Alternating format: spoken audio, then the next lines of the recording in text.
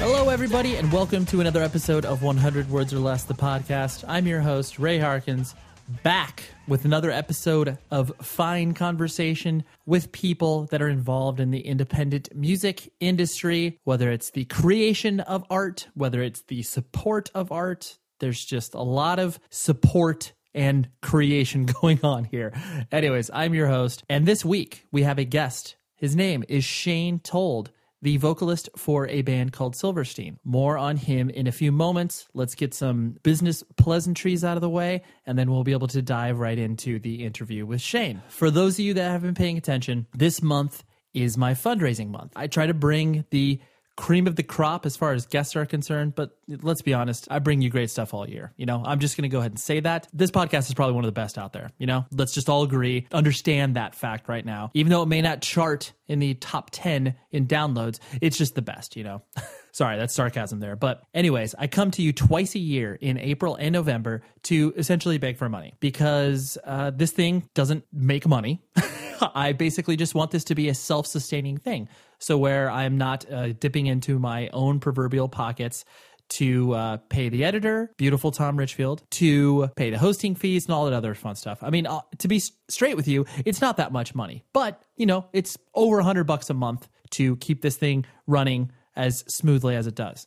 So I'm coming to you, the listener. So if you are a first-time listener and you enjoy this show, just think about donating. But if you're a regular listener, you person, just give $1. Like literally $1. You have two ways of giving. One, you can be a regular contributor, so a month-to-month donation of any size. I could care less what the size is. Just sign up and do it. Or you can do a one-time contribution, and a lot of people have been doing that. A lot of people tend to kind of want to give a lump sum. Like, some people have given like $50, and it's like, that is humbling and awesome, and I really appreciate that. So click on the show notes of this show. Whatever podcast catcher or listener you're doing this on, you can find that in there. Just click it, and then click through. One or two ways to donate. The subscription model is based off of a platform called Patreon, and you can get some rewards there. But anybody that donates, I will send you some pins and stickers and essentially my eternal friendship, because I kind of develop relationships with people that either email the show or donate. I'm just so grateful that people do that I kind of bug them. So if you don't want that, that's fine. I'll leave you alone. The second way, like I said, is a one-time donation, and you can do that on the right side of the page at 100wordspodcast.com. Yellow button on the right, click on it, pick any amount. Like I said, I could care less about what the amount is. It's just a matter of support, because there's tons of stuff out there. I'm competing with movies, music, everything. But the fact that this is in your ear holes, that is a deliberate decision. I just want to engage with you on that fact alone. So anyways, enough of the shilling. April is so busy as well because so many bands come through Southern California on tour. Just saw Balance and Composure recently. Love those guys, and they continue to impress me from a live music perspective. Just saw Defeater and Counterparts. All these people are past guests of the show, so dive into the archives. If you're new to the show, you can find so much good back catalog content there. So it's exciting, and I love to go to shows that are exciting, and you can kind of feel that anticipation building. And all these shows have delivered. And I'm just very grateful. It's always nice to reconnect with friends, and just the camaraderie and the community aspect of this music scene that I hold so dear is, it's the real deal, man. Record Store Day just happened, and I actually wrote a piece for Property of Zach. If you are interested in reading that, I was a little critical of Record Store Day. I personally love it. I'm a huge vinyl collector.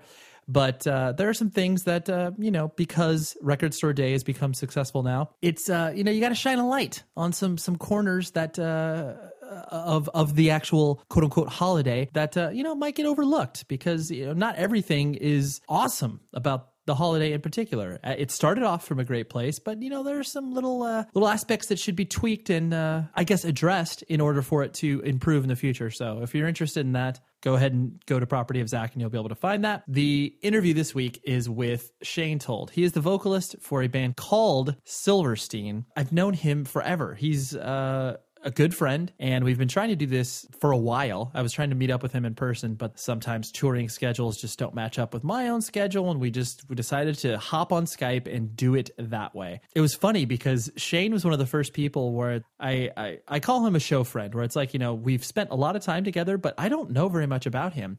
And when I started to kind of like look around on the internet for more information on him, there isn't a ton out there, which I was kind of surprised by, because Silverstein has been a band that's existed for a very long period of time, and he's done a cajillion interviews.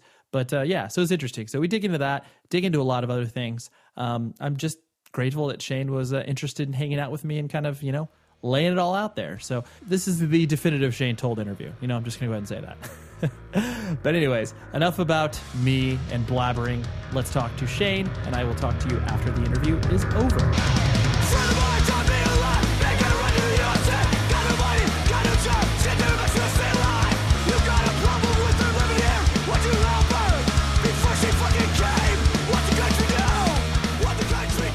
I've known you for forever. I can't recall the first time we met each other because it's been so long. I can. It was at the Taken show in Southern Ontario at the merch table. You sold me a crayon 7-inch.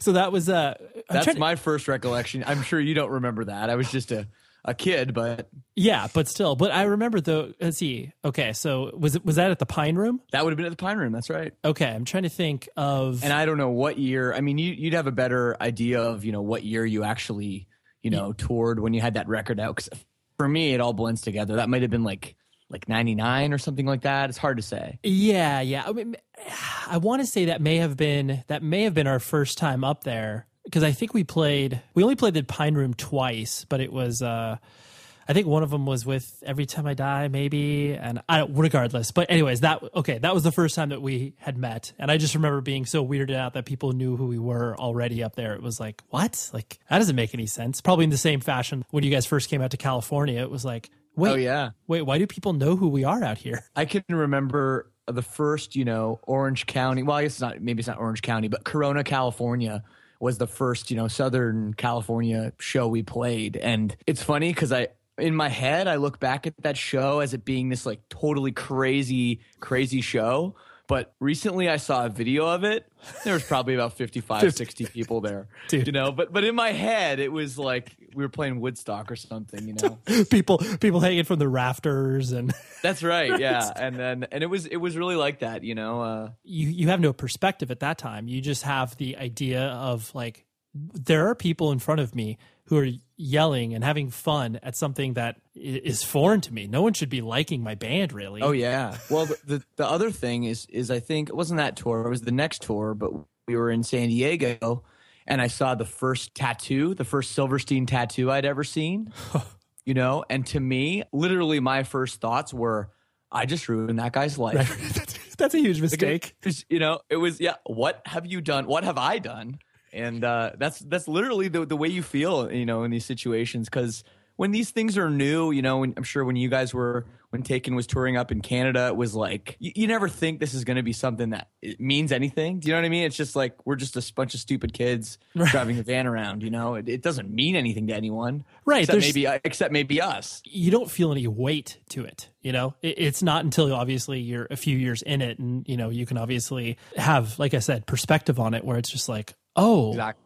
Oh, I see. But so anyways, reflecting obviously as long as I've known you and as long as like Silverstein has been in my life and you guys have just, been just great friends to me as human beings, you're one of those people where it's like, we've known each other for so long, but I don't know you at all at the same time. Where it's like, I've got bits and pieces about your life. And then, so when I started doing research, obviously about you before, this chat, and typically speaking, there's not much information about you out there. And it kind of, I don't know, surprised me in a way because, by this time, people have spoken to you 575,000 times about the band. I just found, I found it interesting that there was so little, I guess, kind of personal information out there about you. Maybe I'm just really boring. No, I mean, maybe we should just cut our losses and end it right here. It doesn't surprise me. I'm not going to. I've Googled myself. I can fully admit I have Googled Shane Told. I have done this. Mm-hmm. And, sometimes I'm actually surprised at how little really is out there about me, both, I mean, not just negative, people shit talking me or any kinds of stories, true or not. There really isn't much. And the interesting thing about that to me is a lot of people would give a reason like, oh, I'm a secretive person, or I keep to myself or whatever. I'm really not that kind of a guy. I have no problem sharing. I don't keep secrets from people. There's never been, a time in an interview where I've said, I'm not comfortable or I've steered it the other way. I really do, just jump down people's throats and with what I feel, Mm-hmm. So I can't really describe why, maybe you're bad at doing your research, man. I know. Maybe my Google results are failing me, but I just got to get Bing or something. Yeah, totally. Like I said, I found it strange just because people do have such obviously an intimate bond with your band, and then obviously people always immediately attach themselves to the singer. So of course they start to overanalyze and be super analytical with it. But I mean, it was going to pose a question I was going to ask. So you, by no stretch of the imagination, would define yourself as like a private person in a way? I wouldn't say that at all. No, I wouldn't say I'm a private person at all. Yeah, because you seem like the sort of dude that in all the interactions I've had with you, you've obviously always been forthcoming and nice and, like willing to have conversations. So that's why I was kind of like this. It just didn't sit in my head appropriately, where I was just like, that's strange. But anyways, you were born in Southern Ontario, correct? That's correct. I was born in Scarborough, Ontario. It's actually kind of the ghetto of Toronto, if there is such a thing. I know you're from Los Angeles area, so our ghettos aren't quite the same as yours. But yeah, it's actually kind of a rough area in Southern Ontario near Toronto. And I lived there until I was about 6 years old. And then, my dad got a new job and we moved to literally the other side of town, from the eastern suburbs to the western suburbs, where it was a lot nicer, into Oakville, Ontario, which a lot of people, if they know anything about, Toronto, know that's like the richest area of Toronto. Mm-hmm. Do you have brothers or sisters? I have one older sister, yeah. Okay. She's 7 years older than me. She actually lives in Las Vegas. Oh, okay. I think you mentioned that to me before, but yeah, that's a pretty big gap in there. Your parents. It is, yeah. Well, my parents. My dad is almost 10 years older than my mom, and they were married when I was. They were married when my mom was 18. So it was. When you're a kid, you don't think of that as really strange. Mm-hmm. It's just like they're my parents, whatever. But now that I'm older, and even when I was a teenager, and I know like my mom was 16 when my parents met, I'm like, well, that's kind of weird, Dad. Right. What are you hanging out with high school girls for? And because he was at his mid-20s and he was hanging out. My dad was in grad school and he was home for the summer. He was going to University of Florida, actually. Okay. And he was home for summer, and he had really bad teeth. And my mom had quit school and was working at like a dental office as like a dental hygienist or something. And my dad kept going back for his bad teeth, and they fell in love. And my dad says, "Hey, I didn't know how old she was. She's working at a dental office. I figured she was, right. Old enough, and until she had to be home like early, and she couldn't go out drinking and stuff like that, Right. But yeah, so that's my parents, and they're still together. I actually had lunch with them this afternoon, so they're doing well. And my dad's turning 70 this year, so they're getting a bit older. And he was actually trying to sell his stamp collection, which is that he's trying to get rid of that because he's basically like, I don't need this anymore. I think so. Yeah, I think he's at the point where he's turning 70 this year, and he's kind of starting to realize that he's old. Right. And I think that's what's going on with my parents. They're looking at selling their, the house I grew up in. Uh-huh. They're looking at selling it this year and stuff. So yeah, it's getting a little crazy, and a little crazy for me not having that, my parents being that support that they've been, sure, my whole life, because they're talking about moving away. Maybe they're going to move to Las Vegas. I don't know. Right. You would probably define your childhood as pretty, kind of typical, normal, sort of idyllic suburban home living. Absolutely, yeah. Like it really is. It's almost too normal in a way. The only thing I can really think of is my mom had a drinking problem. My mom hasn't drank alcohol since I was born. Mm-hmm. So there was I guess a bit of trauma, in my family. And my grandfather was also an alcoholic, and there was some things like that. But a lot of that was kind of worked out before I came into the picture. Right. You know, it was strange too. You know, my sister's 7 years older than me, as I said. So I guess my parents were trying for a very long time to have another child, and then I came around. And you know, when your family's like that much evolved already, it's kind of like they'd already worked out the bugs in a way. Right. You know what I mean? They'd already figured out where they were going to live and all that stuff. And so I guess I got lucky like that. Right. Yeah. You could come into the world with obviously not the tumultuous nature that sometimes like a first child can throw people off, especially like you said, when your mom is, you know, only 18 years old having her first kid. And that's a heavy weight to carry. Absolutely. Right. Right. You know, as you started to kind of, you know, define yourself and grow up in junior high and high school, you know, what kind of kid did you find yourself being? You strike me as the sort of person where partially I'm pushing this on you, but I feel like why, you know, you and I get along, like we can kind of blend into different social groups. So like, were you the sort of guy that got along with a lot of different people at your school? Yeah. Or was it difficult to kind of navigate those waters? No, you know, I guess I was always very comfortable socially in any kind of group. And maybe to a fault in some ways, you know, I can think of, you know, junior high school and high school, I was kind of friends with everybody. I would say everybody considered me their friend, and I was almost part of every group, but so much that I wasn't part of any group, if that makes any sense.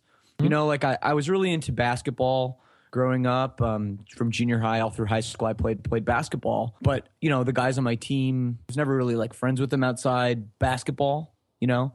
Mm-hmm. And part of that was because I was involved in music and I was playing in bands and stuff. So, you know, I was going to shows every weekend, and a lot of those people, you know, I considered like my real friends, but then in a way they weren't my real friends because I was playing basketball all the time, if that makes any sense, you know? No, I can identify with that, because actually I was thinking about that recently, where it's like, I think people like yourself and myself that tend to be able to kind of mold into any sort of, you know, social situation, and people generally speaking will leave that interaction being like, oh, that person was nice or cool or whatever, but you're not there long enough to, I guess, create those like really strong bonds that sometimes people have when it's like, all right, well, I'm not hanging out with anybody else. So yeah, I see what you're saying, where it was like, you know, everyone was cool with you, but you didn't have these like these hugely deep relationships because of just as far as the time you spent. Yeah, that's exactly right. I mean, I can even remember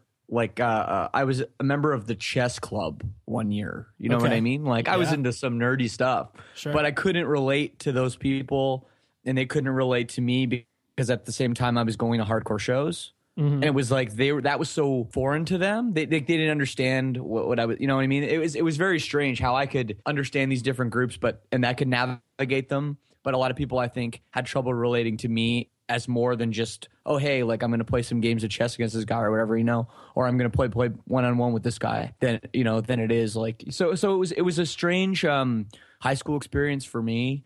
You know, I look through my yearbook and stuff. I'm like, oh yeah, I was like friends with all these people, but I don't talk to anybody now. Right.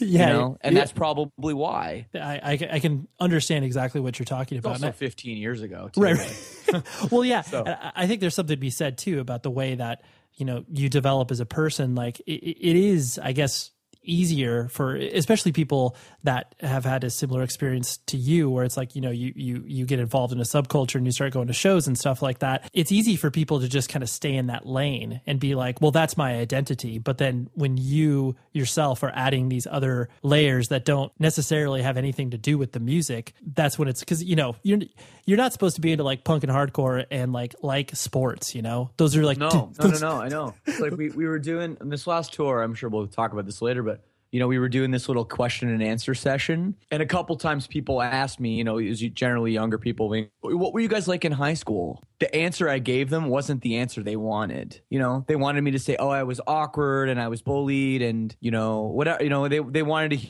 hear that I think that, and I like wasn't sure, and I was depressed, and I was cutting myself, or, you know, these people want this sort of like, I don't want to call it a romance because that's a little like fucked up to say, but they want this. It's a character persona. They want that character, you know? And I think the fact that I was like, well, I played basketball for 4 years in high school was like absolutely the wrong answer for them, you know, because they're like, oh, well, I can't relate to this guy anymore. Honestly, until you just saying that right there, it never really occurred to me of that, I guess the weight of that expectation when you want the people who you are identifying with to have that same, you know, whatever journey or, you know, emotional baggage or whatever you want to call it. But that's funny that, you know, those expectations would be crushed based on that fact. Yeah, it is. It's interesting. And again, I'm never going to like lie to some kid about any of my past, you know, that's not me. Mm-hmm. I'm sure I should have been making up all these crazy stories all along. So I have more to talk about in magazine interviews or whatever. But right. you know what I mean? It's the reality of it. But yeah, I mean, it is what it is, and how I grew up, and that's who I am, and I'm sure part of, I guess, I don't want to say my success, but part of who I am and where I've gone and where I am today is based on that upbringing, and probably largely to do me being able to navigate all these different, you know, social scenarios. Yeah, well, and plus it doesn't, you know, a lot of the times you see people get socially stunted or not really be able to interact with, you know, whatever people outside of either their social circles or in different walks of life. That's hard, you know, especially it's like when you're growing up and you're turning into an adult, it's difficult if all you've dealt with is like two types of people. And then all of a sudden you're just like, oh, how am I supposed to speak to these other people? But it's like when you've already had that experience, it makes it easier to, absolutely. You know, like you mentioned, obviously you're into sports. Like, did you take your, you know, schooling or academics seriously, or was everything else just kind of at the forefront? Yeah, I did take it seriously. You know, the way I grew up or something, you know, I said my dad was, you know, well-educated man and, you know, and my mom dropped out of high school. So I think the combination of those two kind of very opposite sides, school and all that was really important to them. You know, it was really important that I did well and stuff. So part of it was not wanting to get in trouble. Mm-hmm. And then it actually, you know, started to have a lot of pride about getting like all A's or stuff, you know, that kind of stuff. And, you know, I went through high school, I got pretty good grades, and I went to university and, you know, I never thought I would be a musician or like professional musician, right? Because a punk rock professional musician kind of just wasn't a thing. No. Yeah. It was funny though. I can remember actually a pretty funny story. When I graduated from high school, I was at a party and it was, you know, I talk about all these different social circles I used to be part of. Well, this was like the more punk rock scene one, you know. So this dude was having a house party and I was over there and I was talking to this guy. I don't know if you know him. His name's also Ray. Okay. He was in a band called Racer, and then he was in the Full Blast. Oh, sure. Yeah. I know. I know. He was one of the original members of the Full Blast. Yeah. Mm-hmm. And he was talking to me. And he was older, right? He was like probably 25 at the time, which seemed like the oldest guy on earth. Mm-hmm. You know, for whatever, I was 18 or 19, and right. And he said to me, he's like, "Hey, so Shane, are you going to you know, university next year?" I said, "Yeah, I'm going to University of Guelph." He goes, "Why?"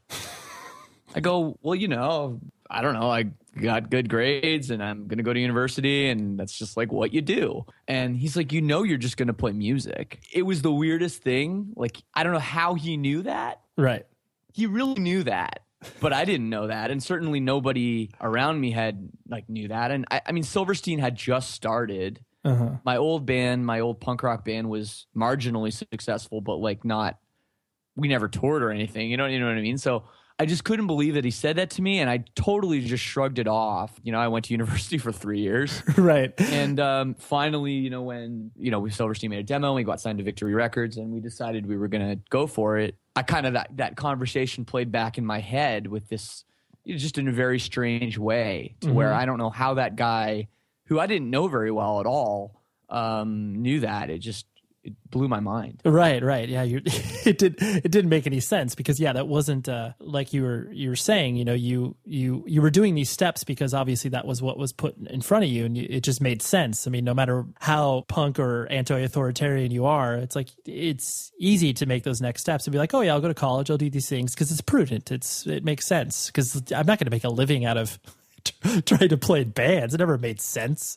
No, I mean, I wouldn't know what to do. Right. You know, I didn't have any, as a kid, I didn't have any money. I didn't have like a place to live other than my parents' house. And I wasn't going to go up to my parents and be like, yeah, I got into these universities and I got these great grades and I've got like scholarship money or whatever, but I'm going to go buy a van now. And with my band, with other guys in my band, we're going to school. So it didn't make sense, you know? Yeah, no, for sure. And so, yeah, but it's just one of those funny things. Yeah, a funny little moment. What were your parents doing for work as you were growing up? Like you said, your dad, you guys moved because your dad got a different job. What was your dad doing? Yeah, my dad worked for DuPont. Okay.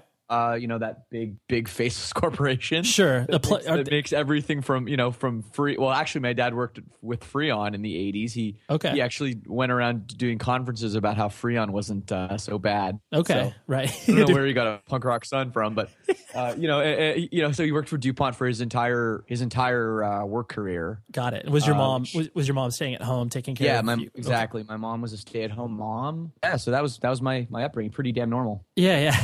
Most people who obviously are looking for those, whatever dark secrets of why they got involved in aggressive music, it's like 95% of the time, it's exactly what your life was described as. And I mean, I'll throw in my life as well. It's like, we were relatively well-adjusted people that just were drawn to something weird, because of obviously our tastes or whatever. But it's like, yeah, there doesn't have to be this like overwhelming darkness to create screaming music, There doesn't have to be. No, you're right. And I don't know what it is. There's a thing, I have a theory about successful people too. I think people that are successful in whatever field have a certain type of personality, you know what I mean? And generally speaking, whether they're a total, a normal upbringing or whether they're full on drug addicts or whatever, they still usually come from a certain personality. I find a certain upbringing. I don't know. I mean, I could be wrong. Yeah. Well, I mean, I think especially from, our age bracket of people, there's definitely the sort of, suburban blight of even though I have a house to live in and my parents care for me and like, there's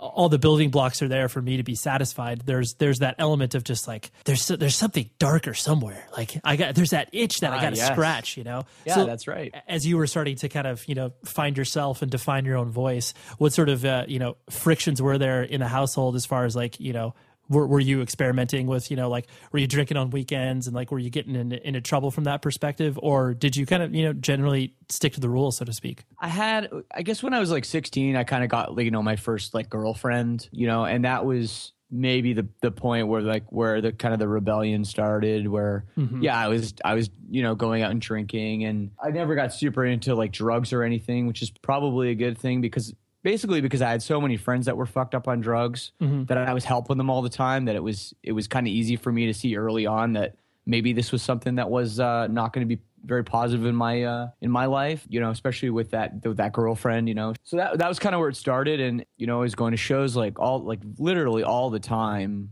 When I was 16, 17, I went to every show, in Toronto, and then when I could drive and borrow my mom's car, I was like, great, I could just go to I was going to 3-4 shows a week, What did your parents do as you started to obviously get into this, weird punk subculture music? Like, were they just like, oh God, Shane, like I don't know what you're doing, but I guess you're into it, so we can't stop it? Or yeah, well, it's interesting, because I mean, when I was about 12 years old, and my sister's 7 years older than me, right?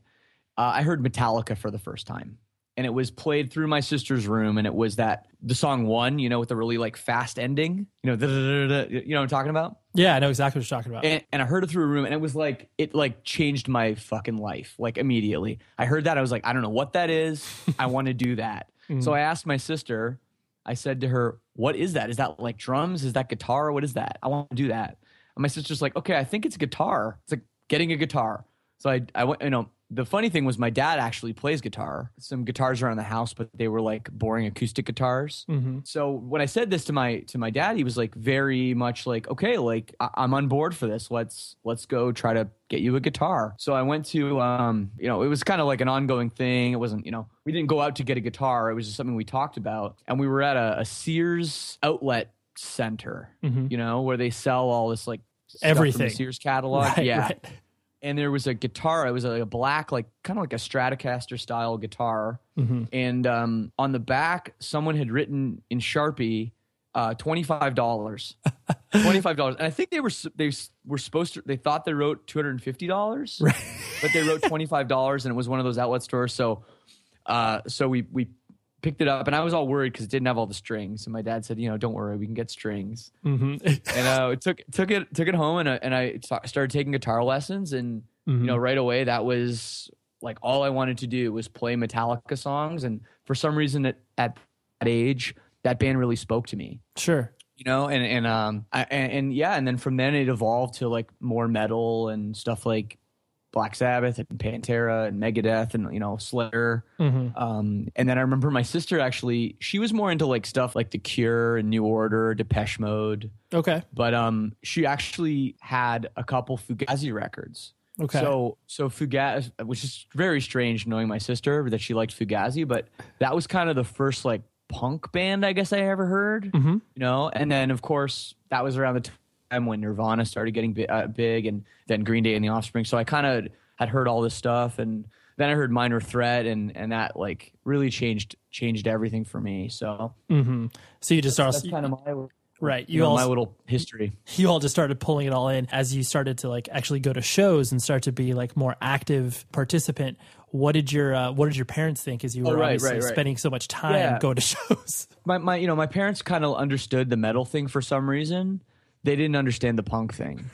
I like that. I like that they were like, you know what, the metal stuff we can understand, Shane, but just what is this other stuff? they didn't understand. My dad kept complaining, like the double time, like the NoFX, double time punk beat. Mm-hmm.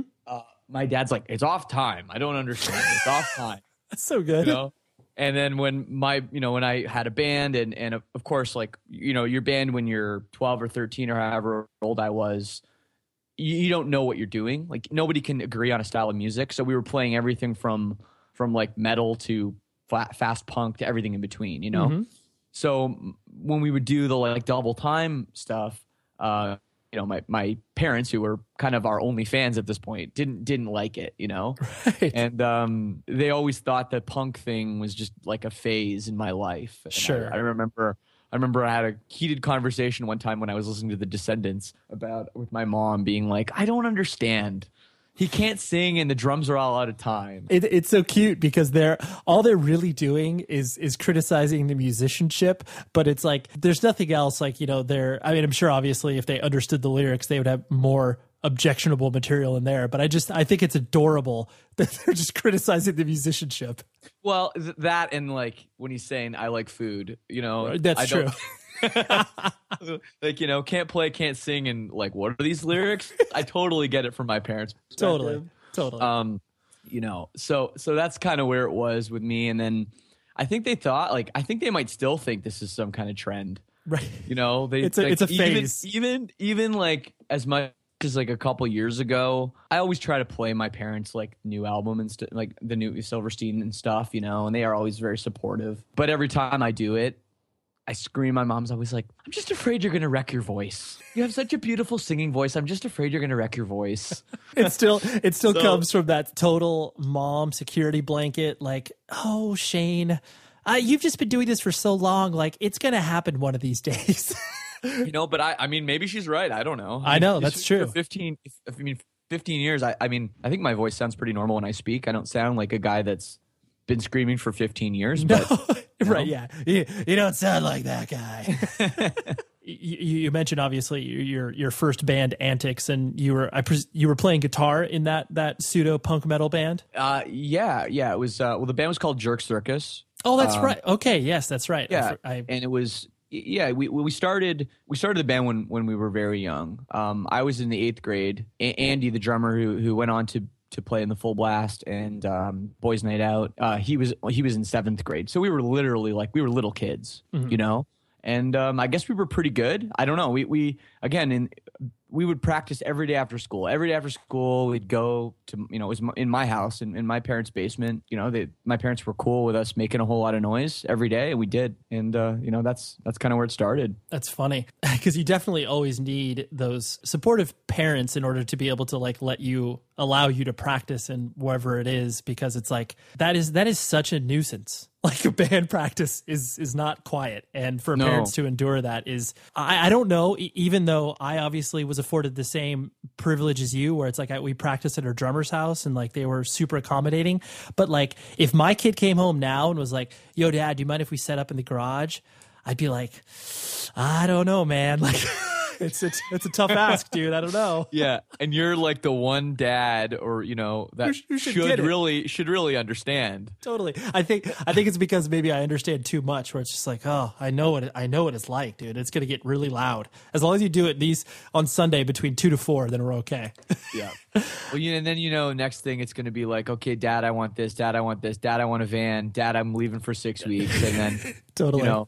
Because that's happening when it's just a regular, like my dad, DuPont dad, he doesn't realize what he's getting himself into down the road. That's true. He doesn't see the writing on the proverbial wall. He's just, yeah. It was pretty obvious. I mean, like looking back, every single birthday, Christmas, whatever, I had an excuse to get any kind of present from my parents. It was something to do with music. It was, I was just building the collection. I want I want a guitar, I want a microphone, I want a PA, I want drums, I want, whatever. And like literally every birthday from the time I was 12 till I was 21, or maybe even longer than that, I was always asking my parents for something. Right. Until I was taking it seriously and I was like, hey, Dad, can I borrow some money to buy a van, Jerk Circus, I presume, kind of bled over into high school. So you guys were just kind of like playing local shows and stuff like that?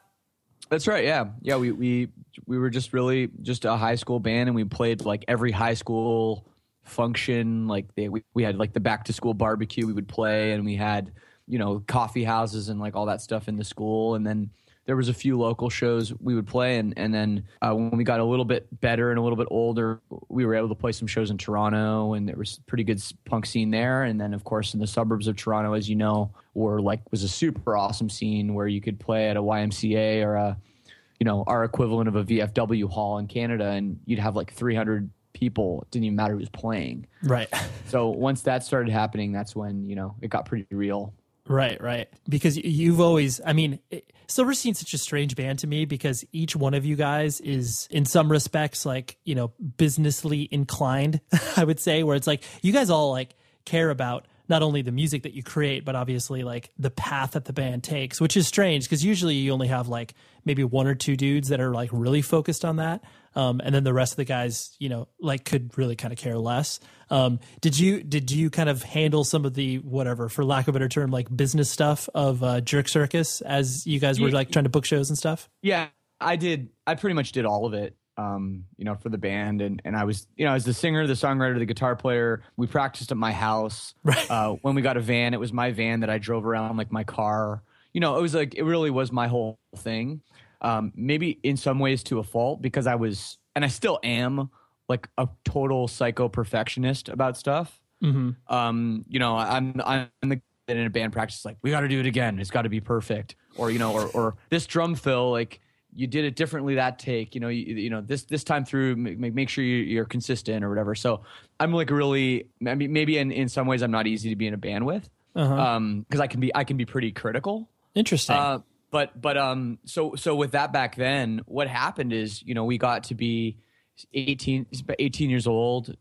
The band was getting pretty good, and we had like a local record deal, through like an indie label that was kind of putting out a record for us and getting distro, and we had a van. We were going to do some tours, and that's kind of when the other guys in my band got poached by some other dudes, and that's when the Full Blast started. Mm-hmm. So was that pretty crushing for you at the time to kind of like? It was kind of crushing to me because well, it was actually two bands. The Jerk Circus was a 4-piece, and the first offshoot was called KWH, and the three other members of my band that weren't me formed this other band. It was like a ska band, so there was it was kind of like a 7-piece band with horns and all that. Mm-hmm. And to be honest, I wasn't really into ska at all, so it was kind of fine that they wanted to do something different. Mm-hmm. And it was cool. They were all like friends from a different high school and stuff, so that was fine. And then when it happened again with the Full Blast, it wasn't all of them. It was just Bri, the bass player, who's now in Wilhelm Scream, and Andy, the drummer, who I mentioned before, who went on to be in Boys Night Out and everything. When they started the Full Blast, it was pretty tough too, especially because right away they were getting all this attention, and they were like this. Everyone thought they were going to be this like huge band, and I was kind of like, oh, what about me, Right. And it was pretty hard, especially like when you're at that level. There's only so many Friday and Saturday nights in a month. Mm-hmm. to play shows. So I was like, okay, can we do a Jerk Circus show? And they were like, oh, well, we're going to do a Full Blast show. So there started being conflicts with that stuff. And that's actually why Silverstein became a thing. Right. Because you wanted because I was, because basically all the guys in my band were playing in other bands. And I was like, well, I guess I can try to be in another band too. And that's exactly how Silverstein started. And you'll probably hear, oh, Silverstein started as a side project. And that's exactly why, because I was in another band and so was Josh. And, so that's how it all came about. Yeah. And so when you obviously, when you started to, sing for Silverstein, and it was obviously just you holding a microphone without the, defense of a guitar, was that because that's a weird transition for people. It was totally weird. Yeah, it's totally weird. I didn't know what to do. I didn't know what to do. I didn't know, like, running around. Like, I just wasn't used to it because I wasn't able to for so long. I'm like, oh, I have to stand in this one place to sing into a microphone. Now I don't have to do that anymore. So at first I didn't like it, but after a few, even just, maybe 5-6 shows into the band's career, I was kind of like, this is kind of awesome. Mm-hmm. Yeah, you're like, I'm not locked down anywhere. I don't have to tune anything. This is great, Right. And it was interesting though how right away I started singing differently. Because I wasn't playing guitar maybe, and that's when maybe I was able to focus more on singing and singing with a certain style. Whereas with my old band, I just trying to play and sing and hit the notes, Yeah, because since you were doing so many things at once, you were just like, I got to just do all of these. Like, okay, like I guess you couldn't really have time to focus on being like really good at like one or two of those things because you were doing so many at once. Well, part of it too is when you're a kid, you're taught like, just don't make any mistakes, right? Don't make mistakes and everything will be okay. So it was more like, okay, I'm just going to hold this guitar. I'm going to try to play everything perfectly. I'm going to sing, and that's it. There was no like, oh, well, what about expression? And what about, So I think when I was given a microphone and I could run around and I wasn't, half my performance wasn't tied to playing guitar, I think it helped me as a performer and a musician, at least to understand that there was more to it, The history of Silverstein is well documented, so I'm not going to, pick out all of these, minutia moments of like, what did it feel like to release your first record? Because that's been asked many times. But as me personally on the outside, as I watched, Silverstein start to, you guys start to tour the U.S. regularly and starting to, make a name for yourself. The one thing that, and I've had discussions with almost every single one of you guys about this, like especially more towards the early years, where it was like, I found it so funny because obviously you guys paid so much attention to the United States, but then in Canada, I wouldn't be as dramatic as to say like ignored, but your shows just didn't do that well up there, comparatively speaking to the States. Was it funny for you guys to kind of see that switch of just like, oh, well, I guess we're doing pretty cool in the States, but I guess we're not that quote unquote cool in Canada? Well, yeah, it's interesting. With the whole, I don't know how many of your listeners are from Canada or understand the Canadian music industry, but it's really, really, really fucking weird. And it is. It's really, really weird. And how it works is 35% of the music played on like TV or radio or whatever has to be Canadian. So there's an entire Canadian music industry basically that just revolves around these bands that are only big in Canada, that pretty much only anyone knows about in Canada, and they're like huge and they play arenas, and they have no career in the rest of the world. We didn't want to be that band. Mm-hmm. So for us, the whole thing was when we got any kind of seriousness about the band, we were like, we want to do something in the US. There's 10 times more people. There's so many more places to go. And if you can make it in the US, there's always the trickle up effect, if you will, of that. So what happened was, the best example of it is, we started getting big in the US, and there was a band called Alexis on Fire, who I know you know very well. Yep. That was very, very big in Canada. And they were kind of on the trajectory that they were going to be one of those bands that's going to be like huge in Canada and no one's going to know about them anywhere else in the world. You know what I mean? Because they had signed to a Canadian label. They had done all those, big Canadian stuff. They started getting Canadian video play, radio play, and all that, right? So it was interesting for us because we had been doing so well in the U.S., and the U.S. is like the mecca, the big thing, and we were quite jealous of Alexa on Fire for being big in Canada. Mm-hmm. and they were really jealous of us for being big in the US. I do. I remember that push and pull of just like, it was so weird to watch both of you guys, obviously, ostensibly, were from the same scene and essentially, were very similar sonically, to have these like really wildly diverging paths. And it was weird to watch that, where it was just like, oh, I mean, I saw why it happened, like you said, everything that you're saying, but then it was like, it still at the same time, just, it felt so weird and it didn't make any sense. Yeah, it didn't make any sense. I think from their perspective, it was even weirder because what they did made more sense. Okay, you start in a city, let's say Toronto, and you work the radius, and you get bigger and bigger and bigger around your radius. And for us, it was like, well, we started in Chicago basically because that's where Victory was. Right. So we were as much a band from Chicago as we were a band from Canada. I think they had trouble understanding why we were bigger than them, and for us, it's like, well, we're from Canada, but we didn't, we didn't understand at the time. We didn't have a Canadian label. We didn't have like a Canadian manager. We didn't have anything like that in Canada. So it just took a lot longer. And part of why we ignored Canada for so long, and to be honest, we still kind of ignore Canada, is because it's just so big. To go from one side to the other, it's as big as the US, and there's like, between Toronto and Vancouver, there's like four cities. literally like 6 places you can play. Totally. Literally. So if you go and the problem is once you get to Vancouver, well, you have to come back, So yeah.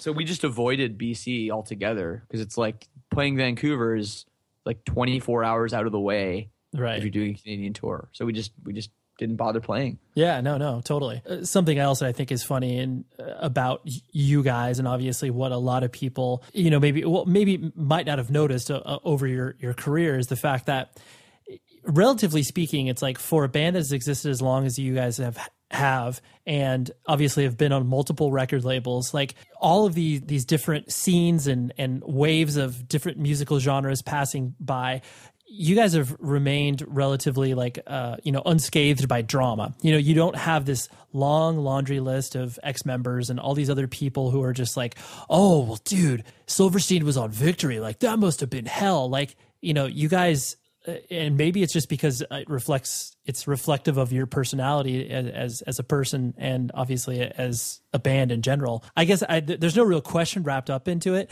but it's like, I don't know, I just find it so compelling in a way because it's like you guys are doing what most bands want to do, and that's be a band. But sometimes that's so hard because there's so much other stuff that gets put in the way. But yeah, that's a good point. I mean, yeah, like Victory is a struggle, in a lot of ways. Not because they're a bad label. I mean, they know how to sell records. They have some of their staff over the years were fantastic at their jobs and as people. The real issues we had with Victory was just that a lot of things were a struggle. Everything we wanted to do or they wanted to do ended up being some kind of like it's always a drama attached to it. Like, we want to do this video or whatever. No, and it's like ultimately they're going to say yes, or ultimately it's going to happen. It's just like, can we just get to that right off the bat? Right. We wasted so much time, arguing or fighting over things that were going to happen anyways, that it just started at the end. It just became annoying. It was just the day-to-day thing became annoying. I would, and I know Tony's probably going to listen to this or hear about this and email me, and that's fine because I'm just being honest. That's part of the reason that we left the label, and we went with Hopeless because Hopeless was like the complete opposite like that.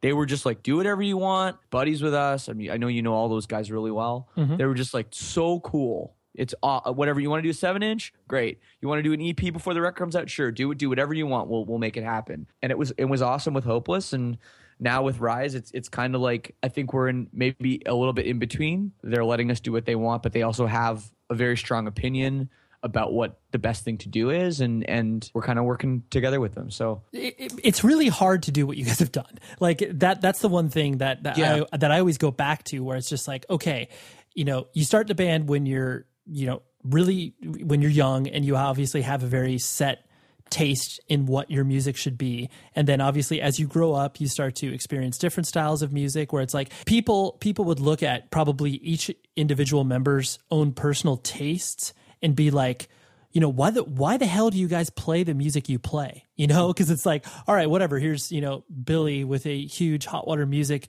aficionado. That's where his heart lies musically. And then, you've got Paul with his, indie rock background. And then, you have you who are kind of across the board. And then John, like basically everybody just has their own distinct tastes. And obviously that's kind of what makes the band a band. But to be able to, like, I guess, grow into the band that you are, I don't know. It's just such a strange thing for me to have watched you guys do. It's strange, but part of the problem too is, like, people don't understand is we were never trying to be like a hardcore band or a punk band or anything. A lot of people will like, we did the American Nightmare cover, right? We did like an Orchid cover, which was like even worse. Like, people talked so much shit on us, like they, because they think we don't understand, or they think we, that we don't know what we're doing. Kind of like when You're My Butterfly, Sugar Baby, what the hell was that band called? Crazy Town. Yeah. When they covered Refused, right? Right. Everybody got so mad, because they're like, well, those guys are idiots and they don't, it's like, I don't know, maybe those guys know punk rock. I don't know, maybe they know, and maybe they didn't set out to try to start a band like Refused. Maybe they set out to start a band like they did, and that's what they wanted to do. And so for us, that's what it was. We'd all been in punk bands, hardcore bands, whatever. Silverstein was something different. And I know it's funny to say it's something different now when there's been so many bands over the years that have essentially done what we've done. But that was where we came from. So I think part of why we've, you asked, part of why we've been together for so long and there's hasn't been drama or anything too. I think our music is diverse enough in itself that we have a creative outlet for whatever we're trying to do.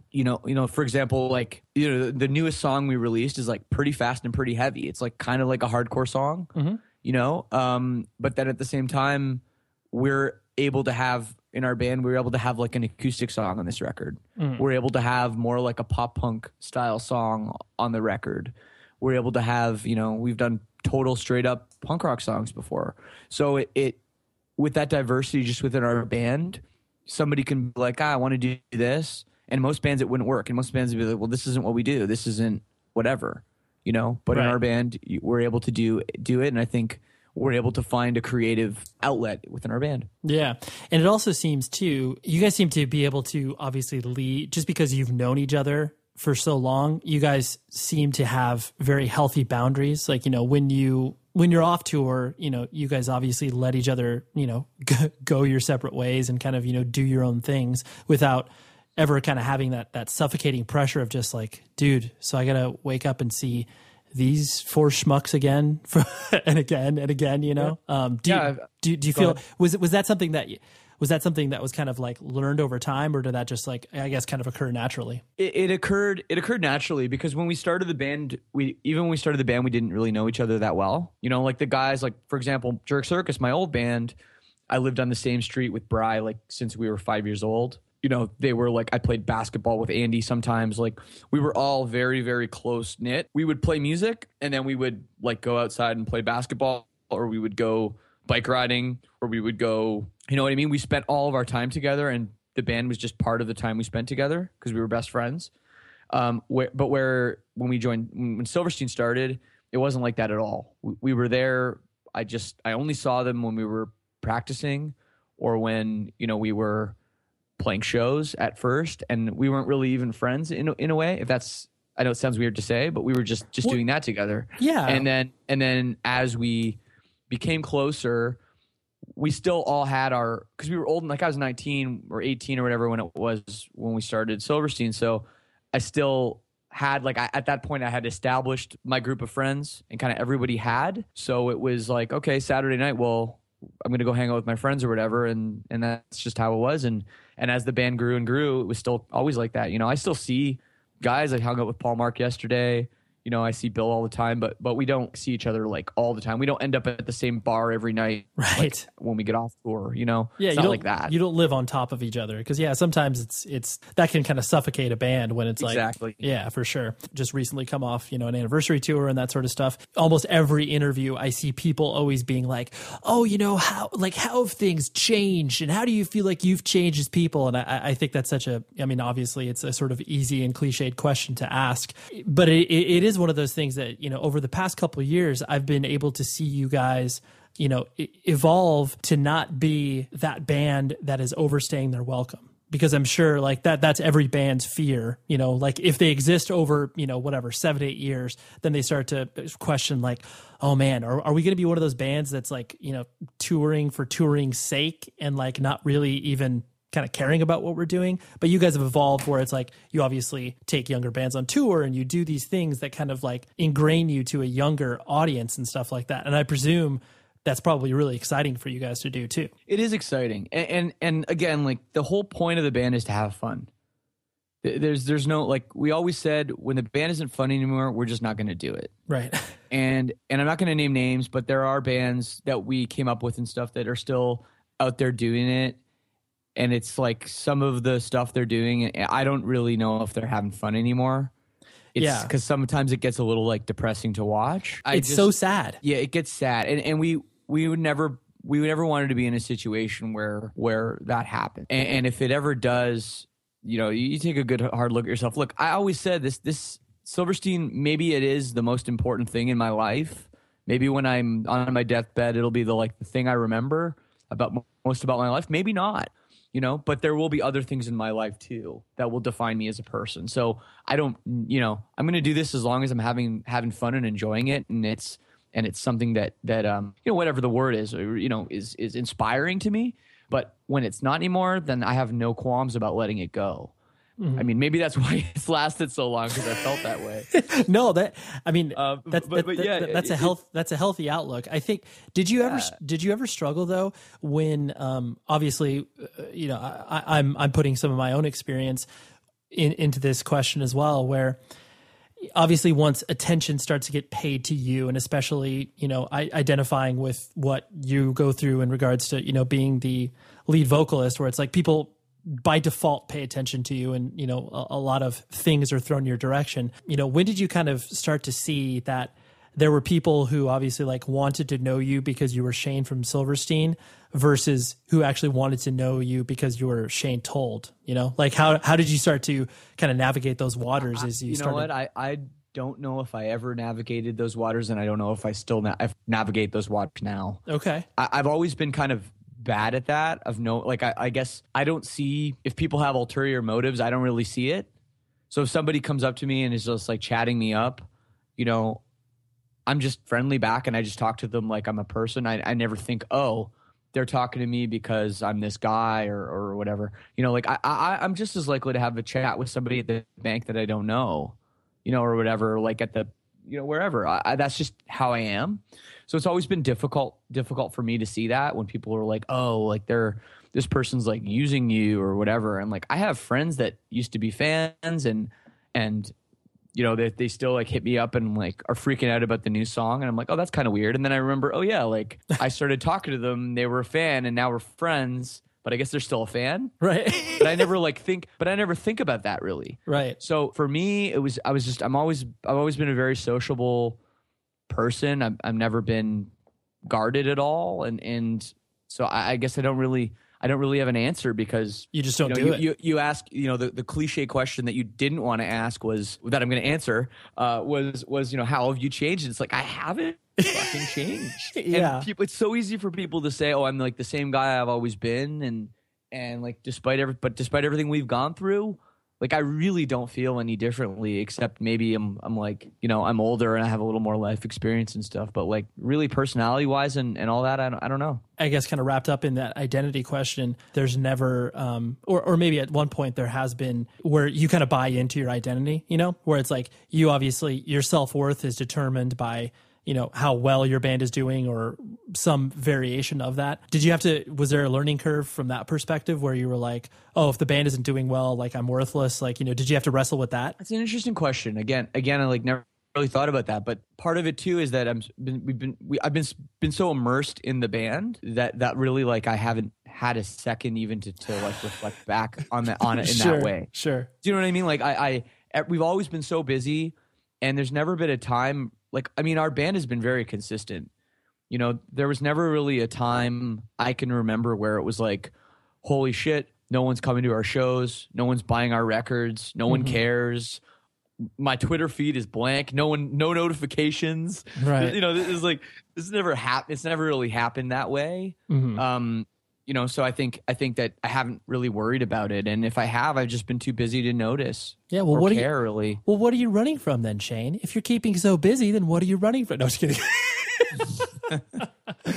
The last thing I want to hit on was the because of anybody's kind of like commitment to, you know, independent music and your attention towards that scene and what have you, there's a tendency to, you know, kind of burn out on it in the sense of, you know, people kind of filter in and out of bands, and, you know, they either become like jaded or bitter. For as long as I've known you, I've really never kind of seen that on you or seen you wear that emotion. Is that, you know, is that true?